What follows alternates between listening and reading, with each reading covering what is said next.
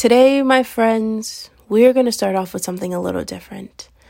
Today, we're going to start off with somewhat of a riddle. Bear with me, please. I want you to actually understand and think exactly how this process came to be. So, you ready? All right, let's go.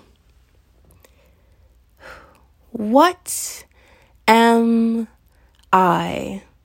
Waging war with a double-edged sword, the one that cuts you and cuts me too. James said it best. I am a wave of sea blown and tossed by the wind, unstable in all of my ways. What am I? Hebrews 1 declares, now faith is being sure of what we hope and certain of what we do not see, but confusion had me interchanging from a blindfold to blurred. How could any surety live here? What am I?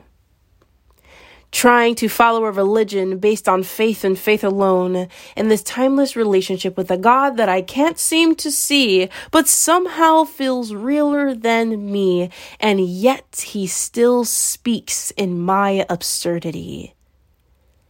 What am I? I trust you, God, but how do I know it is you? But then again, do I really trust you? Do I really know you? Do you truly even know me? The more I pursue you, the blinder this walk gets. How do I know that you're the one on the other side of this wilderness? How do I know if it's you that speaks to me? What if this whole entire relationship thing is, a cult? But if it is, why do I feel so free? So what am I? What am I?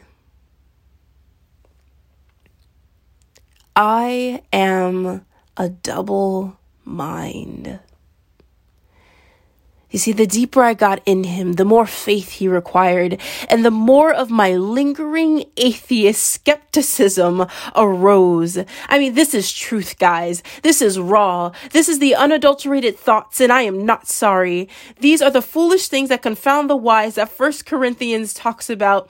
It was in wanting to know everything that he knows that caused the fall in the garden. Don't you remember? It is in doubt and disbelief that you may not see the kingdom. It is the beauty of his mystery. It is the love story of wearing a blindfold and running. The world talks about love being blind, but truthfully, you wouldn't know what that is until you follow Christ, until you have to nearly sacrifice every blessing, every promise, every word, just like Abraham and his son, to understand the ultimate sacrifice that was soon to come. And his name was Jesus. The one and only Son that came to die for us without a double mind in sight, but the vision of pure faith and the essence of love. It led me to start thinking, without the faith, hope, and love that dominates Corinthians, what am I? Who am I without faith, hope, and love? Who are you without faith, hope, and love? I never quite understood why I always related to Apostle Paul in manners that I couldn't quite fathom when I first came to Christ. But now I see he spoke to the double-edged brain, for he was once too an unbeliever, a persecutor of the faith, until that very faith consumed him. Guys, I had been trying to wage war against principalities, and the principality was me. It was the mind within, the mind that shifted with the winds. And it just led me to this place. God, I've had enough. Give me peace, please. Give me trust. Give me love, because right now, dust is what I wish I was. This sword is killing me and my love for you. I can't think or make a decision that won't waver with these tides. I called it indecisiveness before I met you, but Lord, I have a double mind. Save me, please. Save me. I submit my mind onto you. Forgive me for all of my unbelief. I understand, Peter.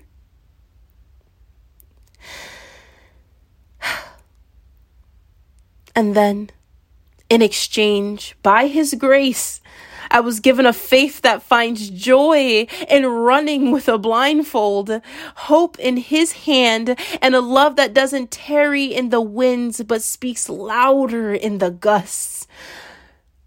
I was given a blind love, the love that fills my pages. And I say thank you, Abba. And I say thank you, Abba.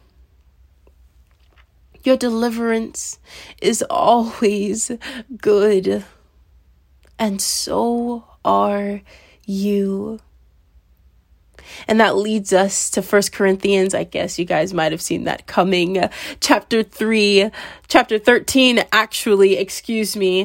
verses 12 through 13. Now we see but a poor reflection as in a mirror. Then we shall see face to face. Now I know in part, then I shall know fully, even as I am fully known. And now these three remain: faith, hope, and love. But the greatest of these is love. It is in seeking his love that I found a hope in him. And this very hope led me to faith.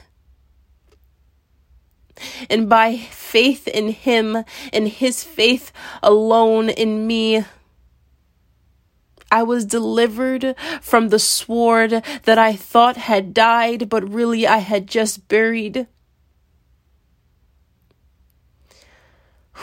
My dearest friends, are you holding a double-edged sword? Who is truly the opposition of your war? Until next time, Shalom.